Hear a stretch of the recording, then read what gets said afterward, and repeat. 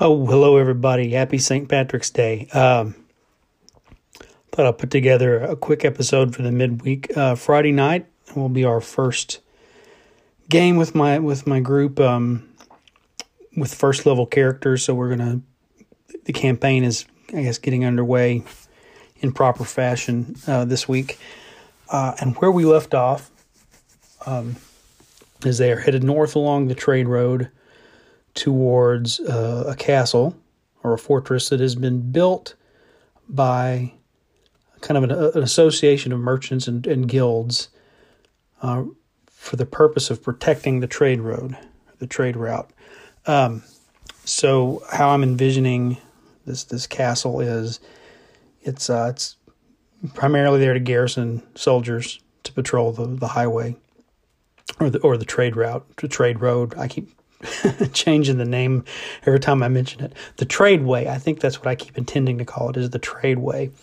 So the castle's main primary function is, well, I guess it's got two primary functions. One is to garrison soldiers to patrol the tradeway, and the other is that it's a trading post. So it has an inn and a guild hall and most of the things, adventurers in Dungeons and Dragons might need within the walls of the fortress itself. But it's also commanded by a noble or a patrician. I don't know, maybe I should use the word patrician since we're not going for a purely medieval kind of feel here. We're trying to get something a little more ancient in certain respects. So, but anyway, they've got an upper crust, upper society person in command of the castle who has men-at-arms and their own sort of soldiers and house guard. And there's a proper keep within the walls of the fortress. But then there's also a trade post within there that has its own little community. So that would be the castle.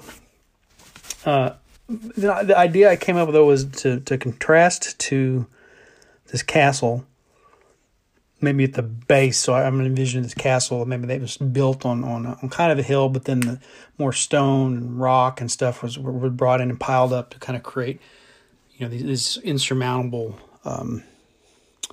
edifice around the base of the castle walls to make it more secure. There's probably a palisade or road coming down from the entrance. But somewhere down at the base of all that is a small tent city. The tent city is called The Canopies. That's kind of the name I've come up with so far. I'm, again, always subject to change, but that's the working title.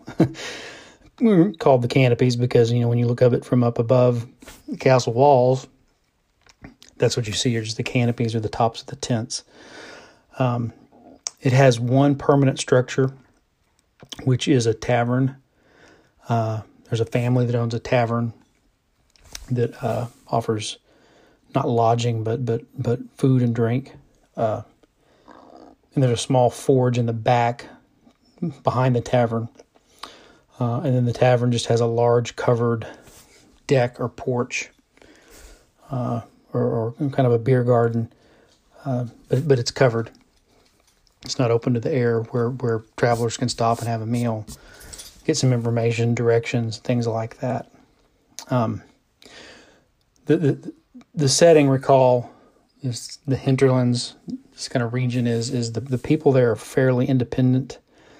They've chosen to live in this region to get away from rulership under kings and nobles and aristocrats and the proper human kingdoms.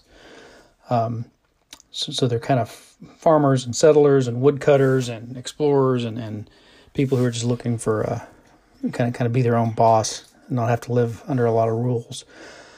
Inside the keep, though, there are a lot of rules because the merchants' guilds have established rules, and there's this nobleman warrior in charge of the keep, along with their own, like I said, house guard and men-at-arms. So living within the safety of the castle is, for all intents and purposes, like living in a city or a town and in a kingdom. So there are certain people that don't really like to spend a lot of time in there. They might go in if they need to. So there's this secondary sort of trade post that's developed at the base of the the hill in the canopies. The powers that be in the keep only really allow it to exist as long as it doesn't interfere with the real business of the keep. So I just have a few conditions that sort of allow them to stay there without sending soldiers down to just round everybody up and run them off. One is that they can only sell food, drink, and livestock. So no refined goods, no armor, no weapons, no trade goods, anything like that. Just sustenance types of materials that the people who might live around the area might want. If you want more refined goods or other sorts of things, you have to go up to the keep, deal with the prices at the keep, the taxes at the keep, everything that goes on there in dealing with the merchant guilds. Down here, there's a little more free trade, but there may be a little bit of illicit black market under the table trade for some of those other things. But if you get caught, you're going to bring trouble on everybody that's kind of hanging around down here. So it's kind of frowned upon. And if it happens, it has to happen back alley on the down low.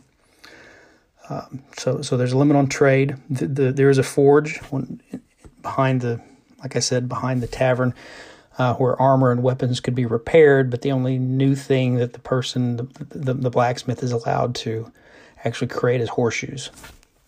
So the player characters will have some options for trade for some basic goods here, and also places to get information and meet other adventurers and travelers and things like that.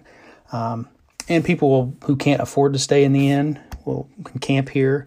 People who don't want to stay in the inn can camp here. Or if the inn is full, this may be the only safe place to really bed down for the night, so that you're not kind of alone out in the wilderness. So that's part of the function of the canopies is to be the secondary community and town or village where for supplies, rest, information, things like that. So very limited commerce. And then no violence. The people who do hang out here for extended periods of time, who would be the equivalent of townsfolk for the canopies, understand that this can't become a hub of murder, assassination, wanton violence. Otherwise, the soldiers are going to come in and bust everything up. Because that's not what they want this to become, a place where outlaws and thieves, surely there are outlaws and thieves there, but they can't just come in and turn it into a hub of criminal activity. And one way to keep a lid on that is that there's no fighting and there's no violence. If you're going to fight, obviously fights are going to break out. People are going to have disagreements. The locals might try to break it up and help broker a peaceful agreement, or it's going to take it outside, which basically means go outside the perimeter, settle it out on the road, and deal with the consequences of whatever happens. I think that may factor into kind of one of the first opening scenes as the players come up on this particular settlement. I don't know. I haven't decided yet. So no commerce, no violence. And then the third rule, which probably should have listed that as the first rule, is no permanent structures. The tavern, the family that owns the tavern, that's the only permanent structure that's allowed there. And so there's no inn. You have to pitch a tent, sleep on the ground, maybe convince somebody to let them stay in a spare tent or something like that. But no permanent structure. So you can imagine there's probably a lot of, like I said, there's some underground money changing hands, but there's probably also a lot of bartering and trading without coins going back and forth for what goods can be found there and for services. The only place you can spend money is in the tavern, like I said, on food, drink. You might be able to buy some chickens or a goat or a horse or something as livestock. So that's the layout of the canopies.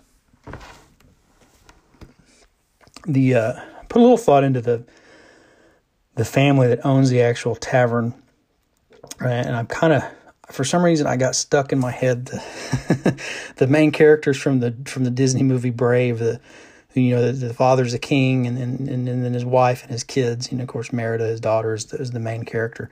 But I kept having just this vision in this kind of family in my head, not as royalty, but at least as you got kind of this big, burly, affable guy who has a bad leg. He's a retired adventurer. It's a good source of local information.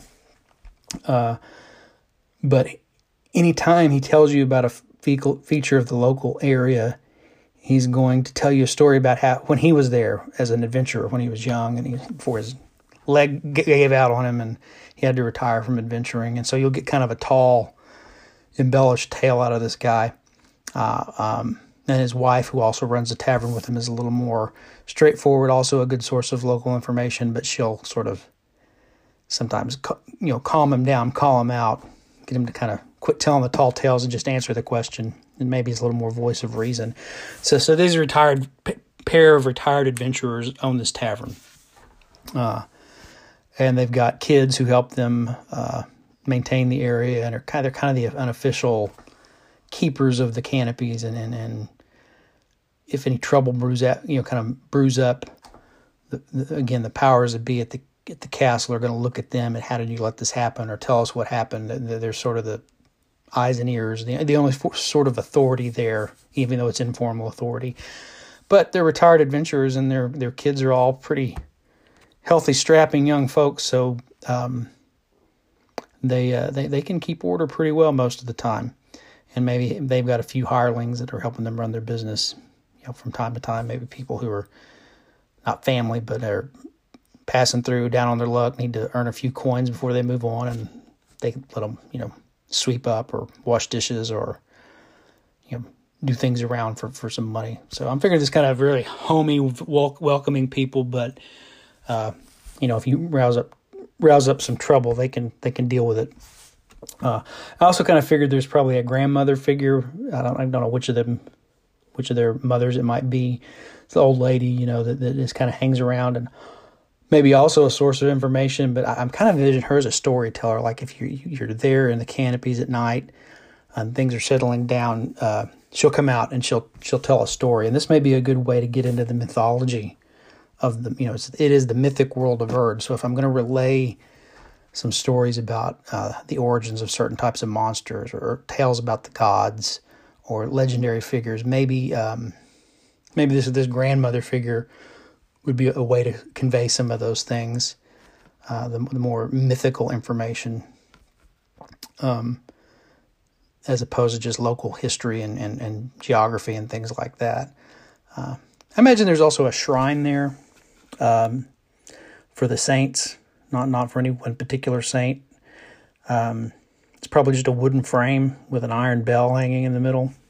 That sounds like and you can drop some coins in, ring the bell, pray for a blessing. And probably the tavern, these taverners, that family, at the end of the day, they collect all the coins and put them in a safe place, and then at the next available opportunity, they probably take them to the keep. The keep the castle has probably it's a temple or a shrine or a chapel of some kind, a proper. So they would just go in and give the money there, dressed in that the priest of that chapel or church or temple makes good use of it, and which is kind of the mandate of followers of the saints, or to help people. But that's kind of it. That's the Castle and the Canopies, which is what I can call it. And of course, there's still a lot of time to flesh that out over repeated adventures. But that's kind of what I think as the player characters start the campaign, and that's what they're going to ride up on. The first thing they're going to know, they're going to run right by this tent city, the Canopies, and they'll be able to see the castle up on the hill. And that will kind of be between those two locations, sort of the home base of operations for the first part of the campaign. All right, well, I've gone on long enough. Thanks for listening. I'll be back with another podcast in the future.